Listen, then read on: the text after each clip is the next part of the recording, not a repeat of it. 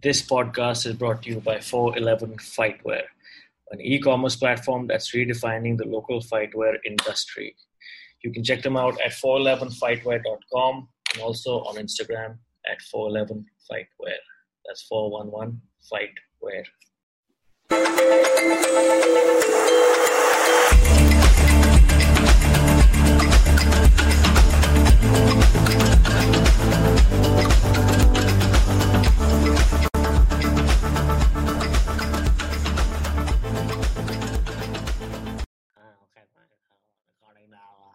You go to the thing and do the Why don't interview. you shut up, Mohit? No, I'm not. Shut the fuck up.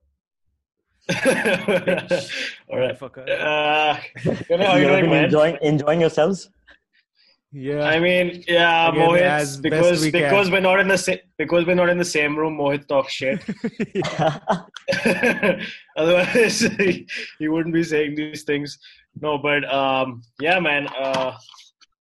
Mohit, why don't you introduce our guest, and then we'll Yeah, get just gonna get to the conversation. started. Hello, everybody. Welcome to Leverage Radio. Today, we are speaking to Kremali Mehta. He's the head coach of the Combat Academy in Nagaland. Kremali, welcome to our little show, man. How you doing? Thank you. Awesome to be here. Thanks for having me. How have you Cheers, been man. spending your time, man? I've been noticing your social media is blowing up. So you've been Well, pretty active recently. There's a lot of free time. There's a lot of free time. There's nothing to do, so something to keep myself occupied.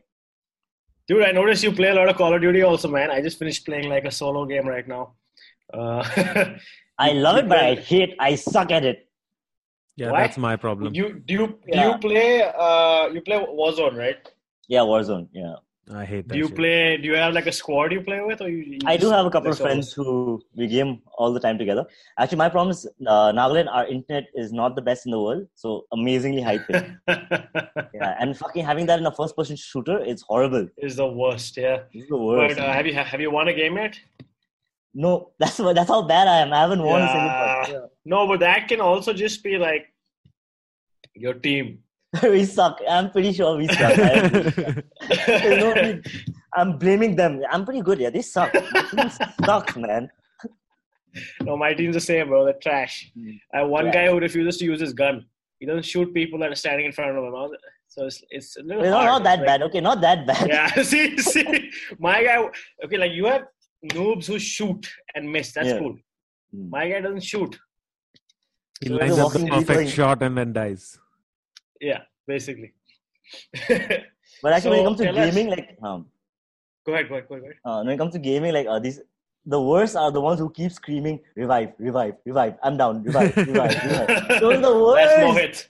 That's Yeah, Mohit. Dude, I Those are stopped the most playing like irritating ones. so he tried to get me to play Warzone. So we had been playing before Warzone came out. We'd been playing whatever the normal Match, team online. deathmatch, Okay.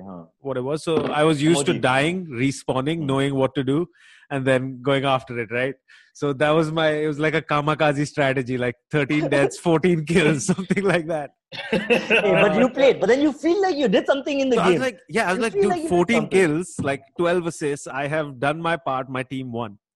But in this thing, you get going, and the moment you start running around, you get shot from far away, and then you're in like basically a virtual fist fight. You're like, oh fuck this. I So I swear. spent And like why torture ourselves? that's I still play it. that's what I mean. Like I keep telling these guys, why are you playing, man? Just like play something else where at least you can enjoy playing the game and not be stressed out the whole Hey, time. man. I win some, okay? Come on. I don't lose all of them. Yeah, I suppose mean, if you're lose- winning, I it's lose all all of of them. 80%. I lose 80%, but I win some. But it takes a lot of patience. So tell us about your gym, man. How did you get started? We did some research on you. You've had a couple of MMA fights under your belt as well. Yeah. So from how the did you get beginning, started when with this, and how long you been training, man? After I finished school, so about 2009, 2010, I actually started doing Muay Thai. I went to Thailand. I wanted a holiday. So as soon as I finished school, I read up like Thailand has these camps, so you can just go live there for a couple of months. Mhm. So that's actually my first thing with competitive combat sports. So I went to Thailand, lived there for 3 months, and I was learning Muay Thai. Then I shifted to Bombay for college. And then over there, Evolution was training. So I joined them, and that's where I started learning. I started training MMA, started doing BJJ. That's how I started, yeah. Evolution is... Vicky, Jitendra Khare? Jitendra? Vicky. Yeah. He's a purple belt now, yeah. Yeah. So how is... I've heard a lot about him. What is he like? How's his game? What's their gym and team like? When it comes to his game, top heavy. He's a heavy guy, so I'd imagine. Top heavy. His team is mostly wrestlers. Okay. Majority of wrestlers, yeah. As a person, you need to take him with a pinch of salt. Yeah. I understand. Yeah, I know him pretty well, so I'm pretty okay with him. Right. I've had no interaction with him, so I wouldn't know. But I know that a lot of your guys are good wrestlers also. Does that come directly from what you picked up over there? Yeah, definitely. It's part of the game over here. And for MMA, I think it's so important. I would call wrestling the number one.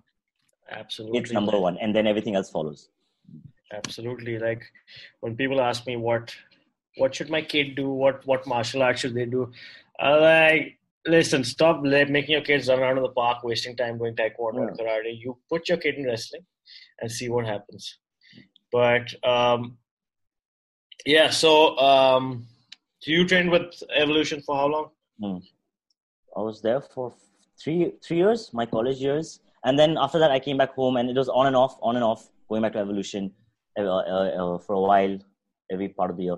Actually, how the Combat Academy started off was I broke my foot. So I had to come home for a longer period of time. So I came home, and I was staying at home for a while. And to kill time, I just started like showing some of the guys around the locality, like moves, like just BJJ stuff. And they're such good athletes. Like it's so easy for them to pick. They were picking up stuff like so easily. And I wanted to do something more concrete. Then I spoke to my coaches back in Bombay. Then even from Darren from Singapore, he flew down and we did a seminar in Nagaland. And the response was pretty good. Dan Silva, he's the proprietor and head coach at 5G, Singapore. It's a gym in Singapore. Okay. And so what about you, man? Your BJJ journey. Do you guys train a lot of BJJ? Do you train in the gi? So we don't train in the gi. That's something I feel pretty... It's just MMA. A lot of MMA, we barely train gi. Like, I kid you not, I've had the gym for right now 5 years. I would probably be able to count on two hands the number of times we have trained with the gi. Now, because neither am I, like, I'm it's not required, man. It's not required. If you're training MMA, there's no need. It's not required. But, so you're teaching these guys on a daily basis. Where are you getting the majority of your information from? I know that you got a lot of it stored up in your head, but how are you keeping up to date with, at least the BJJ world? The internet. World, yeah. Today, so what's your process? If I see something interesting, I'll get the name of the move, and then I'll search tutorials or techniques that explain what it is, how it works, and then I go back and do it with the guys, and I'll try doing it, and then, okay, I don't like this, I want to add this, I want to add small things, and everyone adds a small piece of their own color to the technique, and then that's how we come up with new moves. Information is free nowadays. It's all over the internet. Exactly. That's my process also. So what I do is, I study different instructors and just teach them use them like essentially professors in different theory. Is that something you follow, especially with wrestling? I've struggled with getting new information because there isn't much out there. Isn't much. Where are you picking up your wrestling stuff from? Are you just going based on what you picked up with Evolution, or? No, there's small things. There's small things that comes. But my perspective for wrestling, especially when it comes to MMA, I really don't think you need a lot of complicated wrestling techniques for MMA wrestling. MMA wrestling is super simple. It's double legs, single legs, sprawls. It's literally, that's it. And then you work Then you have You cage add work. a little bit. Cage work. Cage work is the one thing that's, I feel, completely original to MMA.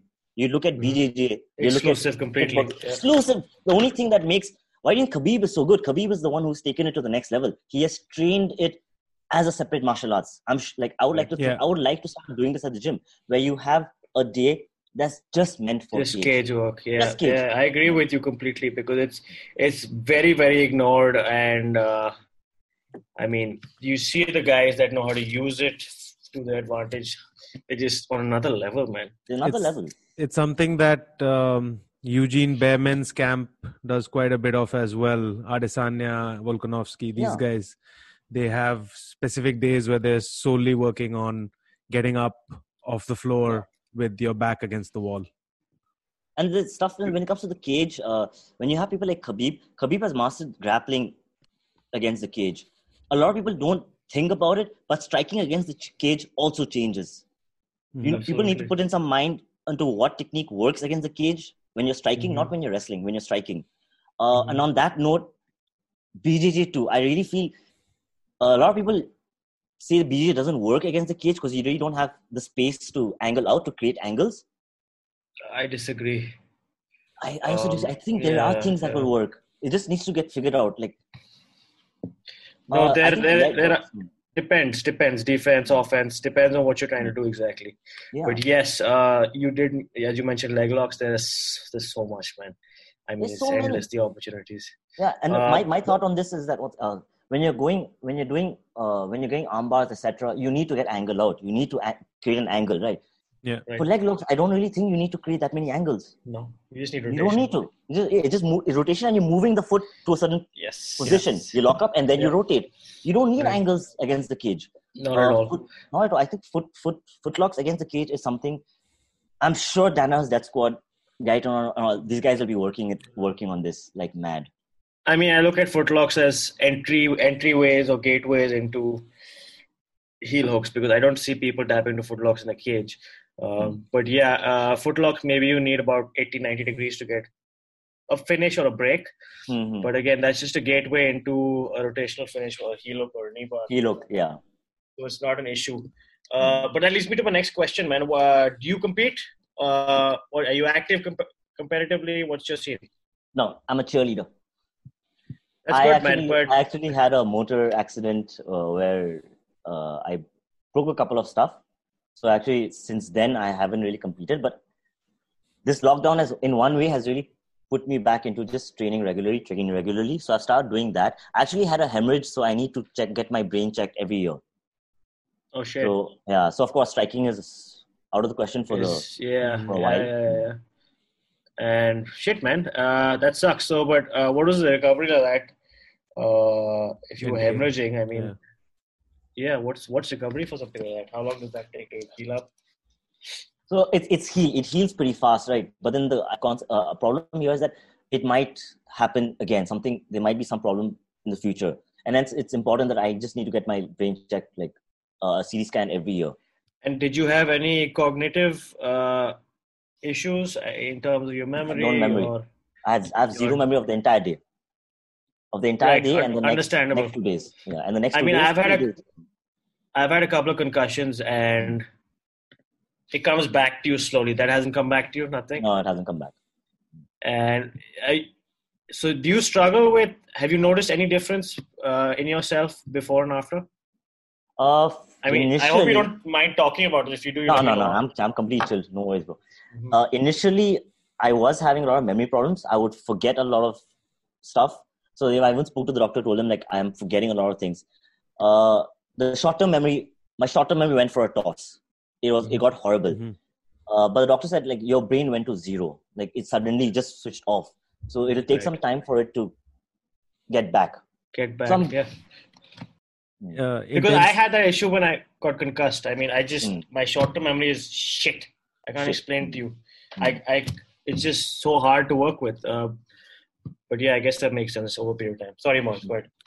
I was just asking, what about intensity of training since the hemorrhage? Like, is there something where you have to take it a little bit easier, I would think, right? Like in terms of just pushing. I think I'm just a lazy fuck. I don't think there's any problem because I have worked out hard sometimes. Nothing has happened. Yeah, just got lazy. But you lose that habit, right? So the biggest problem that happened is that when the accident occurred, I lost the habit of working out every day and putting that effort in every day. So what's taken some time is getting that habit back. Right. That's the only problem that's happened. I mean, it's something you do struggle with. It sucks that happens to you at a young age. It's difficult to get over, I think, especially with the brain. It's like that uncertainty doesn't go away, I think. But it's good to see that you've successfully made that transition into the coaching job. Tell us about your guys, man, and your team.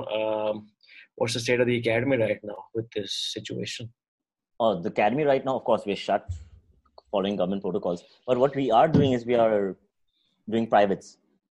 So that's working out pretty well. Everyone's employed. Everyone's been getting paid.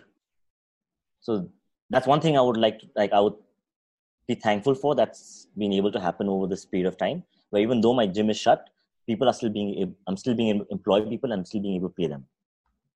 That's awesome to hear that you're doing privates because me and my partner, Jahangir, we spoke about this and we were thinking of doing privates, but I think there is still a bit of fear that's out there as to what if somebody wants to create issues for us. But I think going into next week, I'm going to get back to that just to keep the place running, man. But I don't know how long we're going to be able to sustain ourselves if this continues. But what kind of space do you have in Nagaland? Is your place, how big is your place there? Would be somewhere 1,800 square feet, 17 to 1,800 square feet. That's nice. And you got a cage in there? I've seen. No, we don't have a cage. We have panels. Yeah, panels. Right. As good as. And you got how many professional fighters under you right now, man? One. And amateur? Amateur, I'll be having 6 or I think 7. And did you have a team coming down for the ADCC tournament this year? We were supposed to. So I was talking to Siddharth, we were supposed to. What happened is that we had a few MMA fights that we were going to fight abroad. Okay. So, and for me, I'm very, very clear cut with the guys. Like, you guys want to compete, you can compete. You guys don't want to compete, don't compete. I'm not your headmaster. I'm not going to force things down you. So, a bunch of them, the guys who are more interested into grappling, they wanted to compete.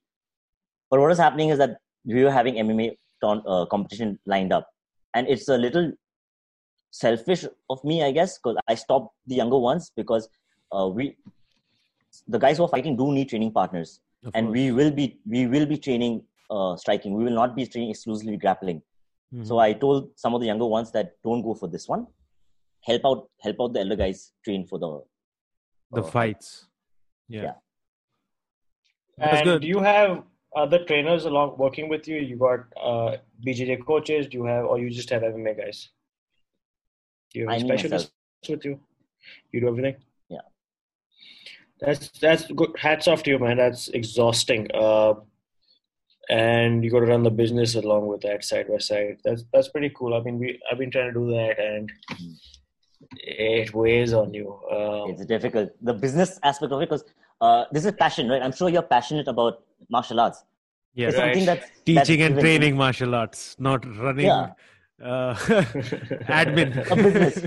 Yeah. But that's a part that I only realized after I opened up the gym. Of course. These are parallel verticals that need to be looked after. And if I don't do it as the proprietor, who's going to do it? Exactly. Absolutely. And do you have any competition in that area? Just you? I wouldn't call them competition. No, I didn't mean to say it as an ass. No, I didn't mean it as solely. I know, I'm just joking. But yeah, that's how it came out. They're dear friends of mine. Like, I know them personally. We've trained together. In fact, one of them is one of my boys. So he used to compete, part of the team. He used to be one of my coaches, and he's gone up and opened up his own gym, which I'm very happy for. Like, I've told him, and I trust. I completely back him no matter what. I think there's enough good mojo for all of us. There's no need to get insecure. That's good vibes, man. Like Good there's a mood lot to of say, yeah. animosity anyway in this whole thing. Like you don't need any more of it. Like by saying, "Oh, you left my team, fuck you." No, that's insecurity, man. Like, I would be insecure if I'm thinking, no, he's going to take all my business. Yeah. I'm going to have no money. Right? It's insecurity. I'm okay. I'm good at certain things. You're good at certain things. People prefer you. It's okay. People prefer me. It's okay. You just got to be a little more confident with yourself and chill with it. You'd think that people who've been training the martial arts for years on end would have that level of maturity. But you'd be surprised, man. You'd be surprised with the egos that are prevalent. There's a lot with of ego. No, but some I of was the just competition we thinking, have. I was just thinking this, and I was just having a talk with Imkong, the professional fighter, and we were just discussing about ego, right? I really think as competitive athletes, as not martial arts, as competing athletes, ego is necessary. It's not. It's if you don't have an ego, you're not going to be a good fighter. What's the point? What's the right? point? Yeah. You're going to enter a cage or you're going to enter a mat. You're going to enter with the idea that you're better than him, and you're going to prove that you're better than him, right? If that's not ego, what is? Absolutely, and I would say that overlaps to all kinds of sport. What is the point? What is the point of doing it if you don't have a certain level of healthy ego? In fact, the greats are insane. They prescribe it. Like Dana, recently I read a post. He said like skills without confidence is not really skill then, because you don't have the belief to execute. You can't implement it. So what's the point? It's just plastic. Then it's just plastic. It's not real. On that note, what I feel is unhealthy with the martial arts environment is, as coaches, as administrator, why the fuck do you have an ego? Why the fuck do I have an ego? I'm a coach. I'm not a competing athlete. I'm not going to come roll with. I'm not going to beat you up. Don't size me up. And I really hurt. Right? I'm not the biggest guy. I'm a tiny person, right? And then I'll go to these tournaments with my team. I'm fine. You size each other up. No problem. The fighters. Why the fuck are you looking at me and sizing me up?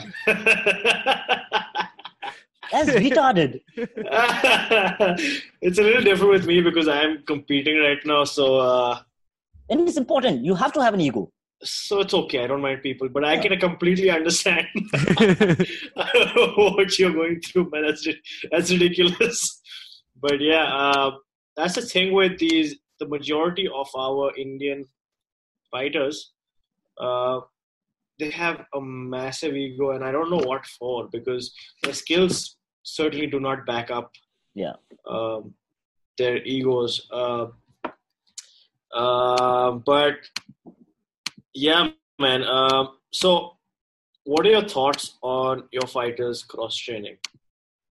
I'm completely okay with it. I have no problem whatsoever with them training with other people. I think the more you learn so much more. But again, this comes insecurity, right? Why would I stop one of my fighters from training with someone else? I'm getting worried that person will see that coach and be like, okay, that guy is much better than my coach. Why don't I shift gyms? Right. I think that's a major worry with people, yeah. There are certain things I'm sure I'm good at. There are certain things that other people will be good at. It's not my prerogative to judge and call myself good and him bad. Right? If my fighter wants to do it, all well and good, do it. It means I have failed. And if he judges the other person better than me, that's because I have failed. I probably am not that good. It's fine. And so I don't know if you know, but we are so this podcast was basically organized to supplement a tournament that we are going to be running. It's Leverage, it's the 8-man tournament. So, dude, if you do have people, we have a fighter who's actually looking for a fight on the undercard. He's a blue belt.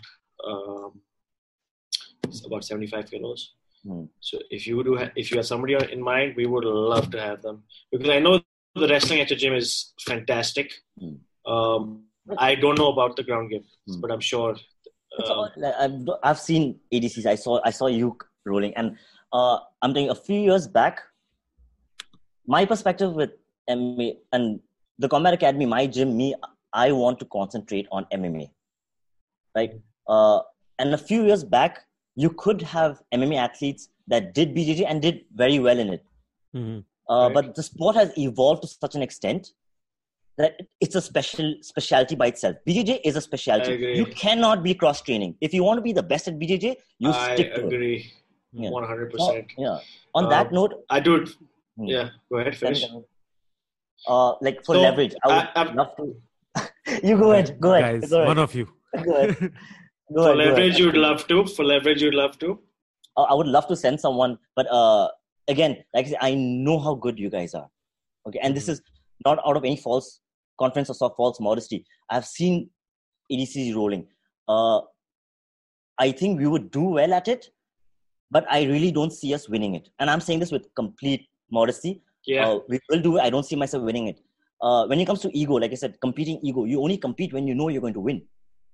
Mm-hmm. Why should you compete just for the sake of competing? I don't believe in competing just for the sake of competing. You compete to win, or don't compete. Yeah. That's Mohit. So Mohit, again, that kamikaze philosophy comes in with Mohit. So he goes to compete just to take people down with him. It's not to make people better. Dude, I have one good round in me, so I'm just like, I'm gonna just do a explosion. No, but I mean, that's a very mature way of looking at it. In fact, you're differentiating your business and your goals also, so you don't waste time. You know, similarly, I've noticed, like even with me, so I compete mainly nogi, and forget dropping my striking or my MMA. I've had to drop the fucking gi also, man. Like I can only train nogi if I'm prepping for a big competition. So I completely understand how it's. You have to be sort of one-dimensional. For MMA athletes you have to be one-dimensional. Cross over into that, or BJJ athletes to cross over into that. You can't just get up and do it. I mean, you can put on a little bit of a show, but not a winning show, I would imagine. So, that's a very mature way of looking at it. That's a fresh perspective, which a lot of coaches do not have, unfortunately. You see them try to I think we could also be guilty of that as well, Ashwin. I would say sometimes. For sure. Yeah. And I mean, you, not me. Okay, sure, of course. But you guys also focus heavily on your strength and conditioning program. I was seeing on Instagram.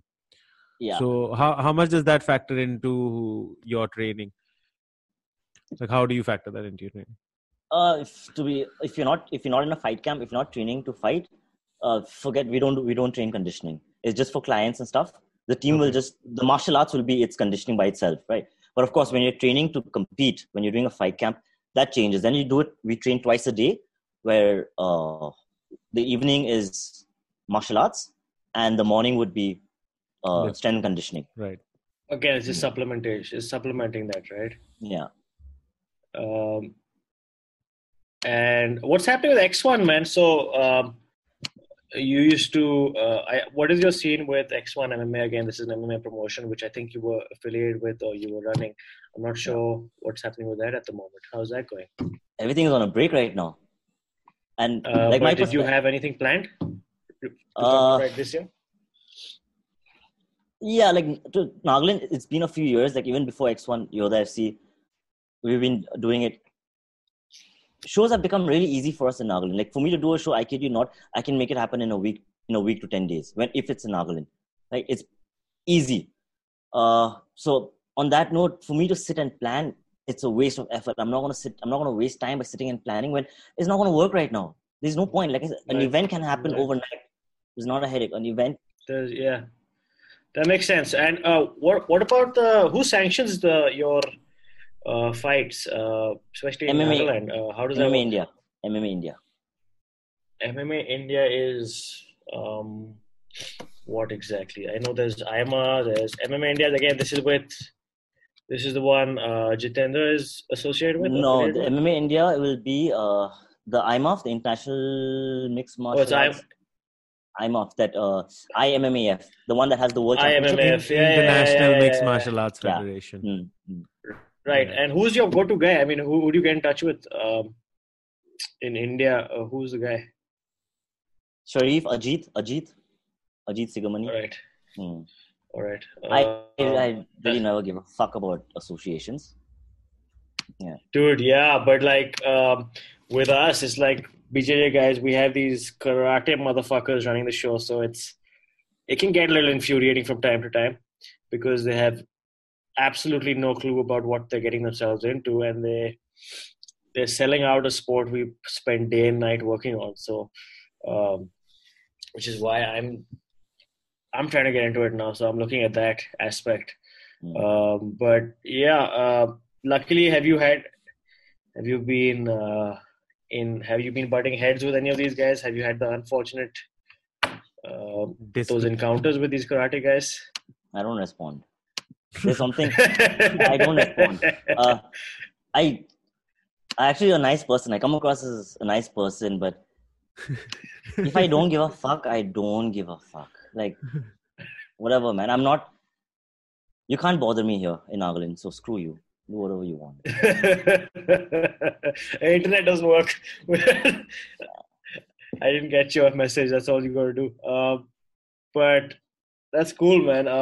What are your plans on reopening once the situation dies down? Because and when do you see this? Give us your gyan on when do you think this is going to open up? Because I know everybody's got their own idea. No idea. I'm not even thinking over it. It'll happen when it happens. Yes, there are a lot of difficulties that have occurred because of the lockdown, because the gyms being shut. But there is reason why the gyms are shut. It would be very irresponsible for me to shout and say, no, I want my gym to be open. Can you promise safety? Can you promise that because of you, no one fell ill, that no one passes away, no one dies? God forbid, I don't go out because I'm pretty young. I'm not really going to get sick. Nothing's going to happen to me. My parents will fall sick. Mm-hmm. My grandparents might pass away. Right? Mm-hmm. Am I so confident that for my own, in a way, selfish needs, we'll go ahead and open the gym and put people in that danger? I think that's a selfish point of view. And I think there is reason why these laws have been passed. And stick it. It's not only me who's having to do it. Everyone is doing it. Everyone is having to follow this. Yeah. Right? So just stick to the law. When it opens up, it opens up. Of course, try to figure out ways that we can still keep the ball rolling. Like I still make sure the guys are training. The gym is open. They can go to the gym whenever they want, as long as they do it alone. They don't go. All of them have the key. They can go by themselves. They want to do bag work. They want to do weights. They can go themselves. And I just told them not together. You want to train alone, train singularly. Don't train as a team. No, right, man. It's getting like, at least for me, because I had like the ADCC trials in December. It's now getting to a point where I'm just like, I'm getting stir crazy and how. Because for a competition like that, I know the pros are training, right? The guys who are showing up to those events are training day in, day out. So for me to sit on my ass is getting a little hard now. But I am coming up with innovative ways and interesting ways of training with my subpar friend over here. So we dragged a bunch of mats to my house this past week, and a couple of us tried to get some rounds in. But the main issue we have is everybody wants to train. So if you tell one person that, I think we're going to do some drilling, you get like 6, 7, 8, 9 people are now like, I want to train as well. When can I come? I'm like, dude, now we've got a whole academy coming. So we had to shut that down because my parents are like, this is not a great idea. This is dangerous, yeah. Yeah, this is not a great idea. I mean, no, but I'm going to have to go out and train with Mohit alone now, which is the worst. Unpleasant at best. He's got 2 rounds in a max. But they innovate when there are problems like this, like you guys are facing. It's the intelligent ones that will innovate and find creative ideas to fix these problems. And I think, I don't know, for me personally, yes, combat training has taken a back seat, but my strength and conditioning has gotten next level. I've been concentrating on strength and conditioning. Yeah. Yeah. I mean, what else, man? I mean, what else can you do? Right? Yeah. I mean, I'm sitting and eating chocolates now. No, but not the healthiest. I think literally out of everybody we've spoken to, this has been the consensus on one of the only positives. Like we've spoken to a couple MMA fighters, coaches, athletes and stuff. Almost everyone is saying that the literal only positive to come out of this is that injuries have had time to recover, because it's a brutal sport, man. Like, the meniscus, the this, that, you name it, like everything has shot up. So every dark cloud has a silver lining. So I suppose this one, you can at least say that next time you go back to training, everyone should be around 100%. So you should get a couple of good months or weeks out of that intensity. I am scared. I'm scared of the first day. Everyone's gonna come Everyone back is going to spar. Everyone is just going to want to spar. So today, so like every Sunday we have like we've been doing live sessions on our gym page. Yeah. So today was two of the guys who strike, right? So those two guys had come down to do the session with me. I couldn't leave them alone. Like I had to sit at the gym until they left. Because every time I look away, they're sparring. Every time I look away, they're hitting each other. Because they're dying to spar, right? And that's the thing with competitive people. And you need to have the competitive edge. Like I'm sure one of the reasons why you guys want to roll. Yes, of course, it's practice. Yeah. But it feeds your competitive edge. Yeah. It feeds that competitiveness. Yeah, definitely. But, like it's far more fun to just kind of freestyle it than, okay, we're only going to just do technical drilling and that's it. Like you do want to have that rolling time or free flow time at the end of training, right? But in BJ, how does it? Do you all have a lot of free rolling? How does the sessions go for?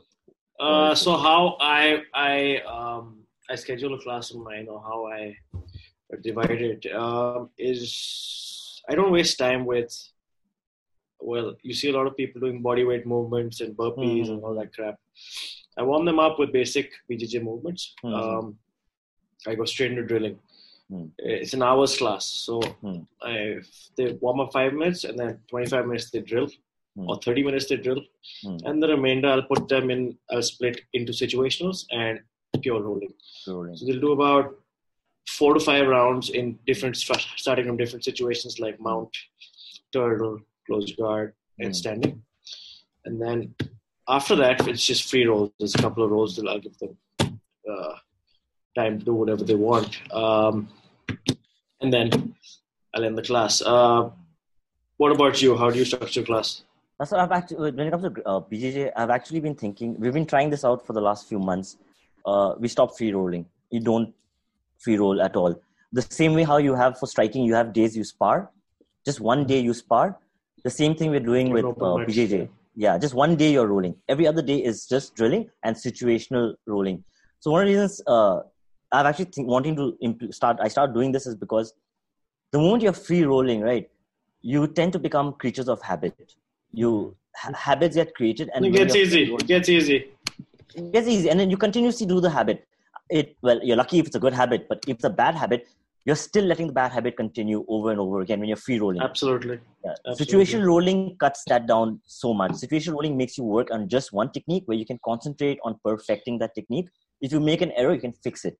So if you're working, for instance, the back, you will just start at the back. If the position goes to any other position, like someone goes to mount, etc., we reset back to the back. And I think it's been helping. We've been seeing a lot of improvements during the free rolling days. No, you will. What also worked for my guys is I put them in tighter positions, so I get even more specific with it. So I get into like an arm lock position, or get into like a trap triangle position, or I put them in like a Kimura trap with their one arm tucked under. So I make it even more specific, so that, like you mentioned, that's a very good point. And my coach Mike Morrell mentioned the same thing. Those bad habits just keep carrying on, and these guys won't even fucking realize it. That's a problem. So I put them in. I start with my beginners class. They get the generic positions like the mount, side mount. But my advanced guys, they get into, let's say, inside ashigarami or cross ashigarami, and they, get even more specific with it. And I've seen a huge change in their game, both defensively and offensively. You see how, and these guys then, when they're teaching the technique, they realize the details they can't afford to miss. Yeah, so I've noticed that rolling is just now becoming almost redundant. And, I noticed that back in the day, we guys used to do like ridiculously long rounds, like 15-minute rounds, 30-minute rounds sometimes. It was just napping, basically, advanced cuddling or napping. People wouldn't move for half the round. Yeah, you rest. You take time to rest. And then 3 minutes left on the round, people, oh shit, yeah, what a round, bro, well done. Like the tendency to rest on bottom became pretty prevalent as far as I can recall. And that, like at least for some of the older guys like myself, like I found that to be a repeating problem. I'm like, man, this is happening way too often now, even with the new guys. Like I found myself that, oh shit, I'm getting stuck on bottom and just staying there too much. Like, so that's not good. So these intense rounds and these positionals have kind of helped with that. Or like you mentioned, bad habits. Like these guys just sitting on their asses and taking and accepting bottom position for the whole round. And if I put them in a 3-minute match, they won't do the same thing. Right? But also on that, like cardio, right? Because now this is becoming a problem with endurance. I really feel if someone's endurance is not that strong, it's pointless pushing him through rounds. It's pointless. You're creating bad habits. If I'm not fit, what's the point for me going 6 to 8 minute rounds when I'm just going to relax for 4 minutes? It's physically impossible for me to act. Like I come across that with some of the members. You don't have the fitness to go for that many rounds. And I would tell them, don't take a break. It's stupid to push your body through 6 minutes. You're creating bad habits. Right. You're just doing things you wouldn't do if you were conditioned for that round. Yeah. But in terms of, and I've asked a lot of coaches this question, do you think that doing other cardiovascular exercises crosses over into their conditioning as an MMA athlete? Aerobics, yes. Aerobic training, yes. Anaerobic, no. Yeah. If it's aerobic, like, of course, or you can do shadow for 30 minutes. You could, I guess, but it's a lot more efficient if you're on a cycle or you're jogging for 30 minutes. But of course, when you look at anaerobic stuff where you're doing, for instance, a HIIT workout, Tabata, that should be sport specific. It can be a simple thing as you going 1-2, jab cross. And sprawling. That's when you get sport specific. Otherwise, if you're anaerobic training should be sport specific. Aerobic training should be what's best, most efficient. Running, jogging, cycle. That's an interesting point because, I guess that does help. But yeah, again, it's usually accessible also, right? Like for everybody to do then. Like it's a thing that can be easily done. You don't need a fucking 1 lakh rupee Dynabike, for example, to just go for a run up a hill. Yeah, it's easier, I'd imagine. But that's pretty cool, man, that you don't have access to any other coaches that over there and you're doing this by yourself. And you're putting yourselves on the map quite literally. But do you see yourself expanding in terms of gyms? Do you see yourself franchising where like other gyms have? What do you see for the future? Kohima is like another city which is literally like a 2 or 3 hour drive from Dimapur where we are located. So Kohima would be the naturally next progression and something I'm looking at. Kohima is the capital also, right? Yeah, Kohima is the capital. Yeah. So there's something that I'll be doing as soon as the lockdown gets over. We'll be starting Combat Academy Kohima. Do I want to franchise? I'm not too sure about that. It makes sense to business wise, but I've always quality control. Yeah, I've always wanted quality control, and I've always wanted to concentrate on athletes. The moment we open up to more of a client basis where you're civilians, like normal people who are just doing for fitness, then it makes sense to create a syllabus and then a chain, and then you franchise out because you're not really. It's not that detailed, right? But if I'm dealing with athletes, if it's athletes, it has to be where I am. That makes sense. And in terms of, so I have a question for you. I had a guy training with us who is, again, extremely talented, but I can't get the guy to come into the gym. So let's say you are faced with the exact same scenario. The guy is just like destroys people. Let's call him a phenom. No, let's call him a prodigy. Yeah, it's a little more accurate, okay? Yeah, because he doesn't have the training. He's not as educated as a lot of the people that are training regularly. So he walks in and he destroys people who've been there for years, but refuses to come into the gym to train. Now, you as a coach, how do you deal with this fucker? How would you go about navigating this? You can take a horse to water, but You can't make it drink. Can't make him I drink. knew he was Yeah. going to say that because he just said, he's like, man, I don't care. Like, if you want to give a do it, fuck. do it. If you don't want Yeah. to train, you don't want to fight, that's up to But you. it's You don't want also to win. something I've noticed because in Nagaland most people are athletic. Most people are genetically athletic. Yeah. What this also creates is a laid back attitude because it's so easy for them. Apathy Right. towards that Exactly. health. Yeah. It's so easy. Like you say, Exactly. he walks into the gym and he destroys everyone. Why should I work hard? I'm beating everyone when I don't work hard. Yeah. Why should I put in the effort to work hard? Yeah. How do you fix that? Is you have a team of crazily talented people that tell him Work harder. work harder, and Yeah. then he Yeah. sees that if I want to be one of these guys, I need to work really, really hard. So that's what it comes across. Like we have sessions at the gym where the competition team trains by itself, and of course the clients when they come in and they train. So very often you come across school kids who are very athletic. They are very, very good. They pick up things so fast. They need to train one day with the competition team, or I will get one guy's competition team to come and train, which is less intimidating because of course asking them to come to the competition team and training can be a little intimidating. Yeah. So I'll get one or two of the competition team to come and go train with the client's session, Right. and then it puts into perspective exactly what level of talent are you dealing with, how much hard work do you need to do. Right. There's That levels makes to this sense. game. There are levels to this game. But I mean, still, what bothers me is that I get messages from this guy on daily, like, "Oh, I want to be the best in the world. I want to be the best in the world," but then it's just not there. Like he won't show up. So my way of dealing with it is like, I just don't respond.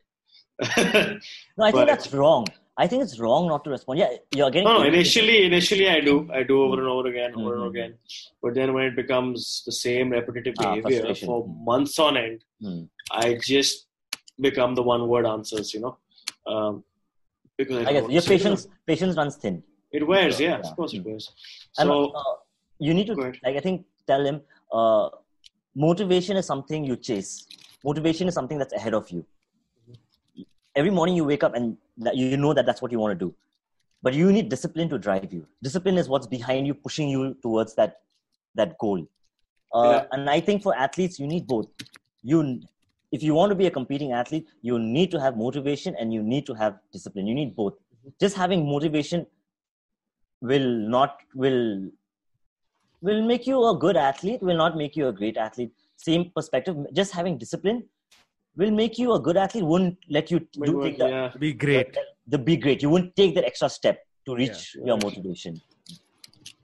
Yeah, I think that's but what how do happens. you keep these guys motivated, man? The young guys. You make sure that people better than them. That's not easy way of doing it, but that you create a habit of training. Simple as that.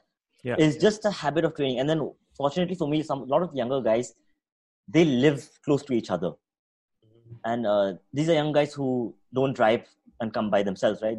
They come together, they come public transport, or they come in a bike together. Right. Having a partner, having someone going through the same journey with you really, really helps. Where if I'm lazy today, but I have someone who's telling me, "Hey bro, relax. We are going, I'll come pick you up, we'll go together." It really helps. And I've been lucky that these guys motivate each other. Right? That's not discipline, that's motivation. They're motivating each other. But after a certain point, man, how much can you do? How much can you do? There's nothing you can do because it gets exhausting because the team also expands. Yeah. As a coach, you take interest in guys who are committed, right? And there are always guys who show up who are dedicated, who are hungry, who want to learn, and you want to help them out how much ever you can, as much as you can. But even there's a finality or a finite amount of what you can do from yourself as well, right? So it's good that guys should have those sort of connects where they live close to each other, or they're just the same age, getting into it in the same level, so they can just they need that to keep going, that shared journey. Yeah, these are added intangibles that happen. I actually tried this trick. It didn't really work at all, but maybe it might help. I used to sign a contract with all the competition team. They don't pay for training. It's free for them, right? To the point where when we travel to compete, when it's amateur competition, the gym is the one that's Sponsoring their that tournament. Yeah. So I signed a contract with them saying that the 5 days a week, you have to come for 4 sessions. Coach Carter. Yeah, but it doesn't help. Trust me. It sounds really good, but you need to be a dick to enforce it, right? That's where I was wondering where I've heard did you call these guys young sirs? I tried the same thing. I tried something similar at a school. That's smart, man. No, but it's not. I mean, some people respond to it. Some people, I can see they're working with some people. Some people respond to it. They're like, "Damn, cool, man! You're giving me free training. I'm fucking there, bro. 5 days. No, a you're week. paying for my fucking tournaments. I'm like, fuck yeah, I'm down. Dude. Yeah, whichever, either. Like, if expensive stuff. Yeah. But yeah, that didn't work out then. Yeah. No, it doesn't. Because the problem is, I'm not a strict person, right? So if someone doesn't come, I don't know, like, oh, you have to pay me now. You have to pay me now. That just didn't come out. It wasn't natural for me, so I couldn't do that. I think if you can be a dick, it will work. Oh, I can. It will work beautifully. Yeah. That's like on my resume, bro. But so how many classes do you guys run in a day? You take all of them, I'm guessing now. I take the evening ones. I'm not a morning person. Yeah. So the morning is the strength and conditioning. It's just the fitness.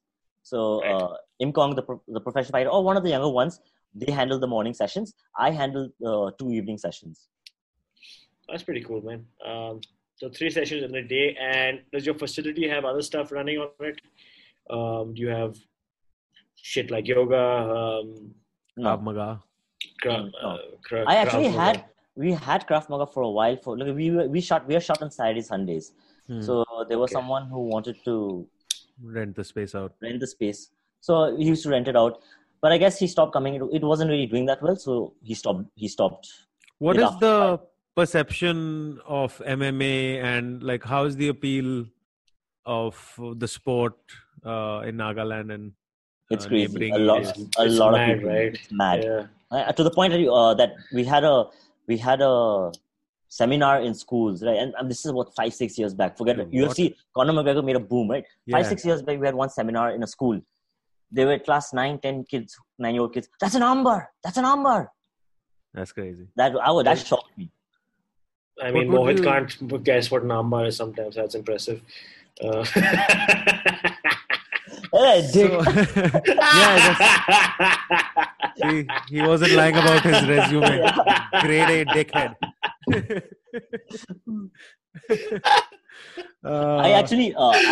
I came to Warrior Scope. I trained there once or twice. Years. No way. Where? This is...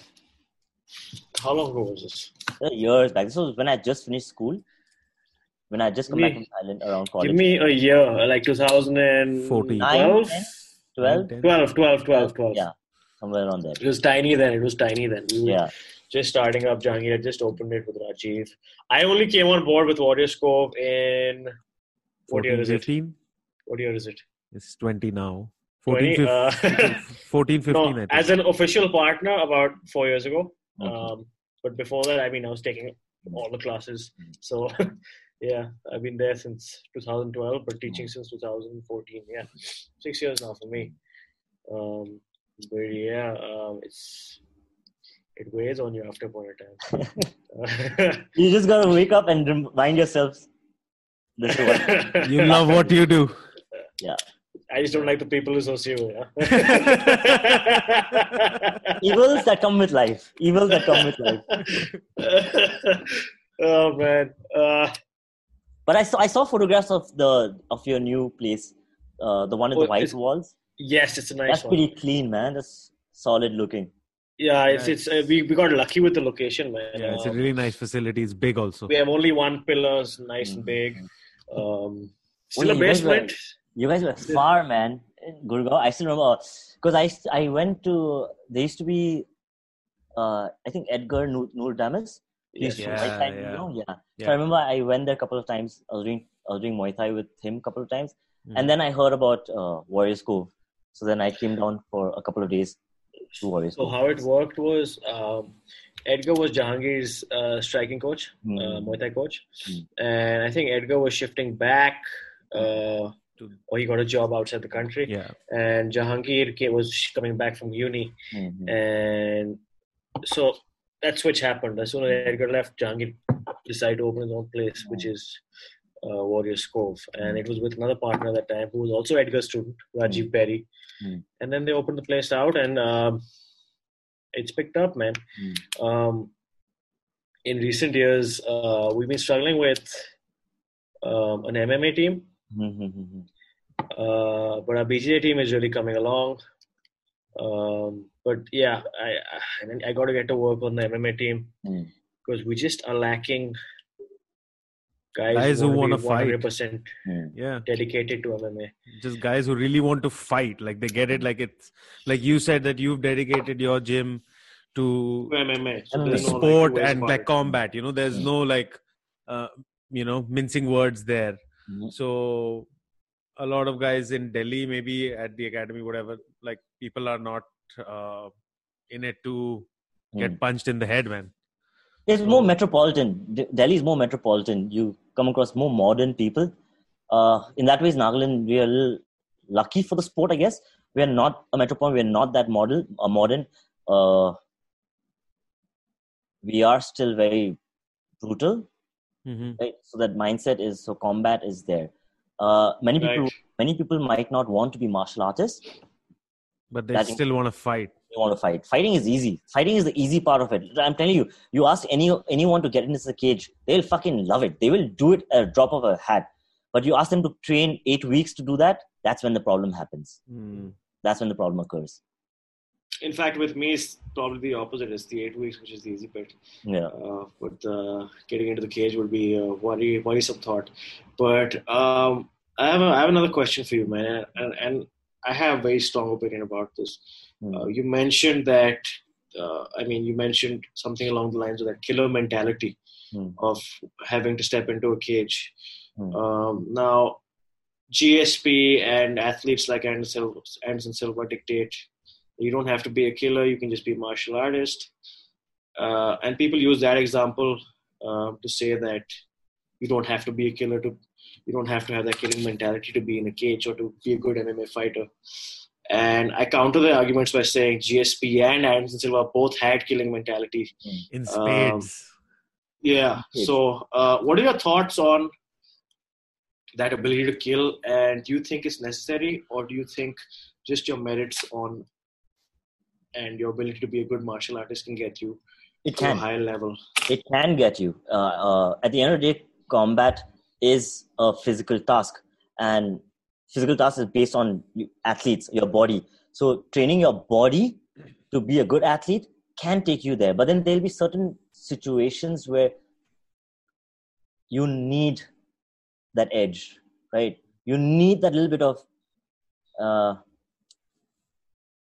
is that instinct to drive something? Yeah, like in Nagamese, like Mota Aste means I'm a man, right? And Laura, you know that abusive word, right? So in certain situations, you just gotta be like, Laura, Mota Aste. I'm also a fucking man. Let's go. Yeah. Those stuff is necessary, but it's not necessary all the time. You don't need to do that in a 5-minute fight. But there'll be certain seconds in that 5-minute fight where that fire needs to come alive. Right. That competitive edge needs to come alive. Right. And I guess that will, of course, is not necessary, but it will give you an edge in certain situations. That actually builds up to my next question immediately. You think that can be taught? You think it can be taught, that fighting spirit? Yes. I mean, they say you can't teach heart, but you think they can teach? I think it can be. That killing ability? I think being taught is the wrong word. You can make someone, put someone in that situation so many times that they learn that they have to evolve into a killing mentality to overcome this particular hardship. Right? Yeah. You can't teach someone. You can't teach someone something. They have to go through that situation again and again and again. And simply put is during training, when you're sparring, you are just wrestling against the cage. Yeah. After another. It's one person, take a break. You're going Ironman rounds. You are against the cage for 5 minutes straight, and there's one person coming in every minute. Of course, your cardio is going to fail you. The concept of Ironman is for your cardio to fail. Your endurance will lose, and when your endurance loses, it's your adrenaline kicking in. You need to pump yourself up so adrenaline can shoot in, and then you finish the round. So I think you can train someone to have that instinct. Right. Even the use of adrenaline is it's something that I've had to teach the fighters and the BJJ competitors to use. It's very difficult to channel that. You'd see the most experienced and the most the veterans, you'd say, subject to adrenaline dumps, and they're just unable to control when to let go. And I feel that is something which can't be taught, or it can be taught to a certain extent, but after a point, it's just your skill level will determine a lot of that. I mean, it's also how much do you talk about it? Like, how much do you discuss it? Not you in particular. Quite a bit, man. It's very important. I think it's a very important part of competition prep. It is. We need to be mentally be fit to do it. And when you come to adrenaline dumps, I think it's the job of the coach, the corner, to be able to identify when is that is necessary. And and then what happens is I don't corner people I don't know. I only corner people I'm comfortable with, people I know. And one of the reasons why my team and me have had such good chemistry, I know them personally. I know what tickles their bone in certain times. Can get them excited. Yeah. I know what to say when I'm cornering them. If I'm watching someone requiring an adrenaline dump, I know what will push them up. And it's very important. You need to be able to identify when that will help. And because like you said, Ashwin said, adrenaline dump happens.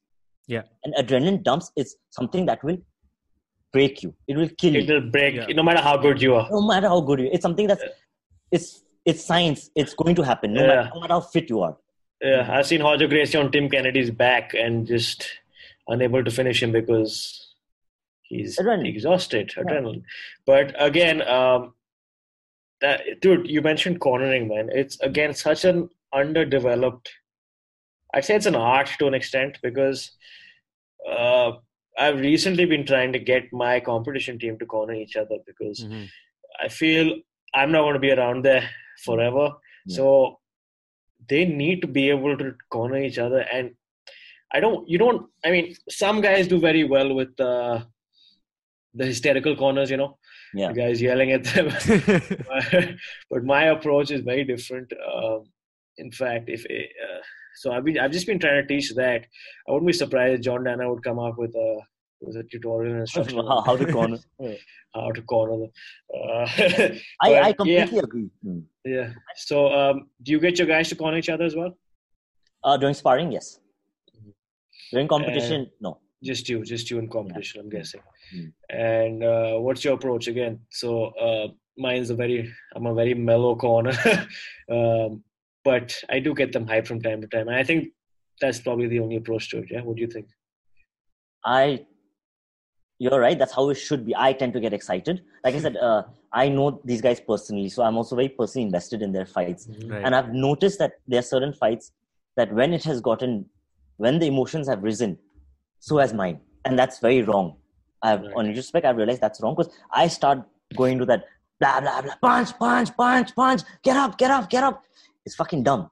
Yeah. I've de-evolved to a Neanderthal. Right. That's true. Yeah. You need to be meticulous. You need to say word by word how to get up, how to do this, how to stand up. Yeah. What I've also realized and what I want to start doing is take advantage of two corners. That's how they say this. You should always have two corners. I really feel one corner. Perspective.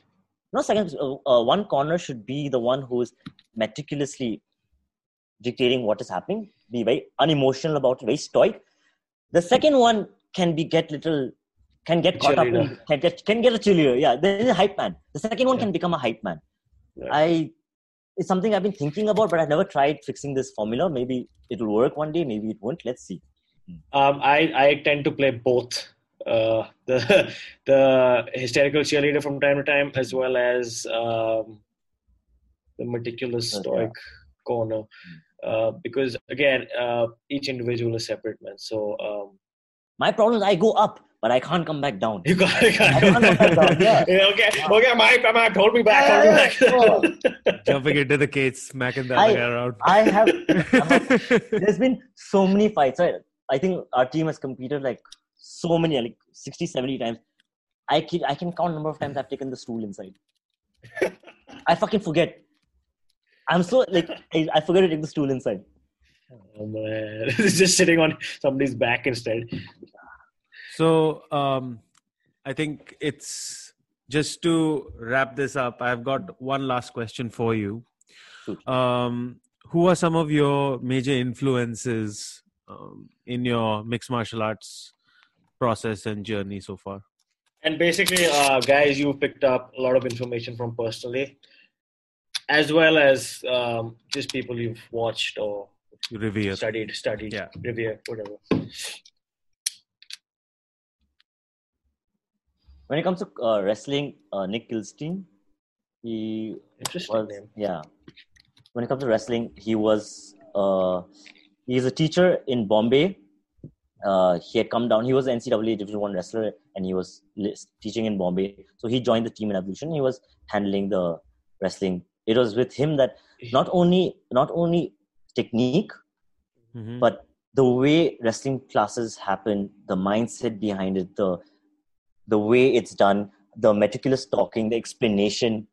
I know for a fact it was him that changed me into understanding how important it is to sit and talk to your guys. Yeah. Okay, we're going to do this today.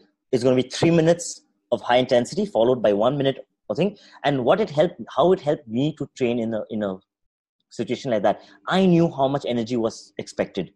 Right? If you're telling me that I'm going to go in high intensity for 3 minutes and then I'm going to get low intensity break for 1 minute, I'm going to go. I know I have that break coming up. Yeah, but if you're going to tell me that you're not going to tell me how long my session is going to be, I'm going to keep something back. I'm going to keep hold it back, of course. Yeah. Just subconsciously, even if it's not, you're not aware of it. So wrestling wise, definitely Kilstein. This is Nick Kilstein. He fought for Yoda FC, right? Yeah, he fought for IFC too.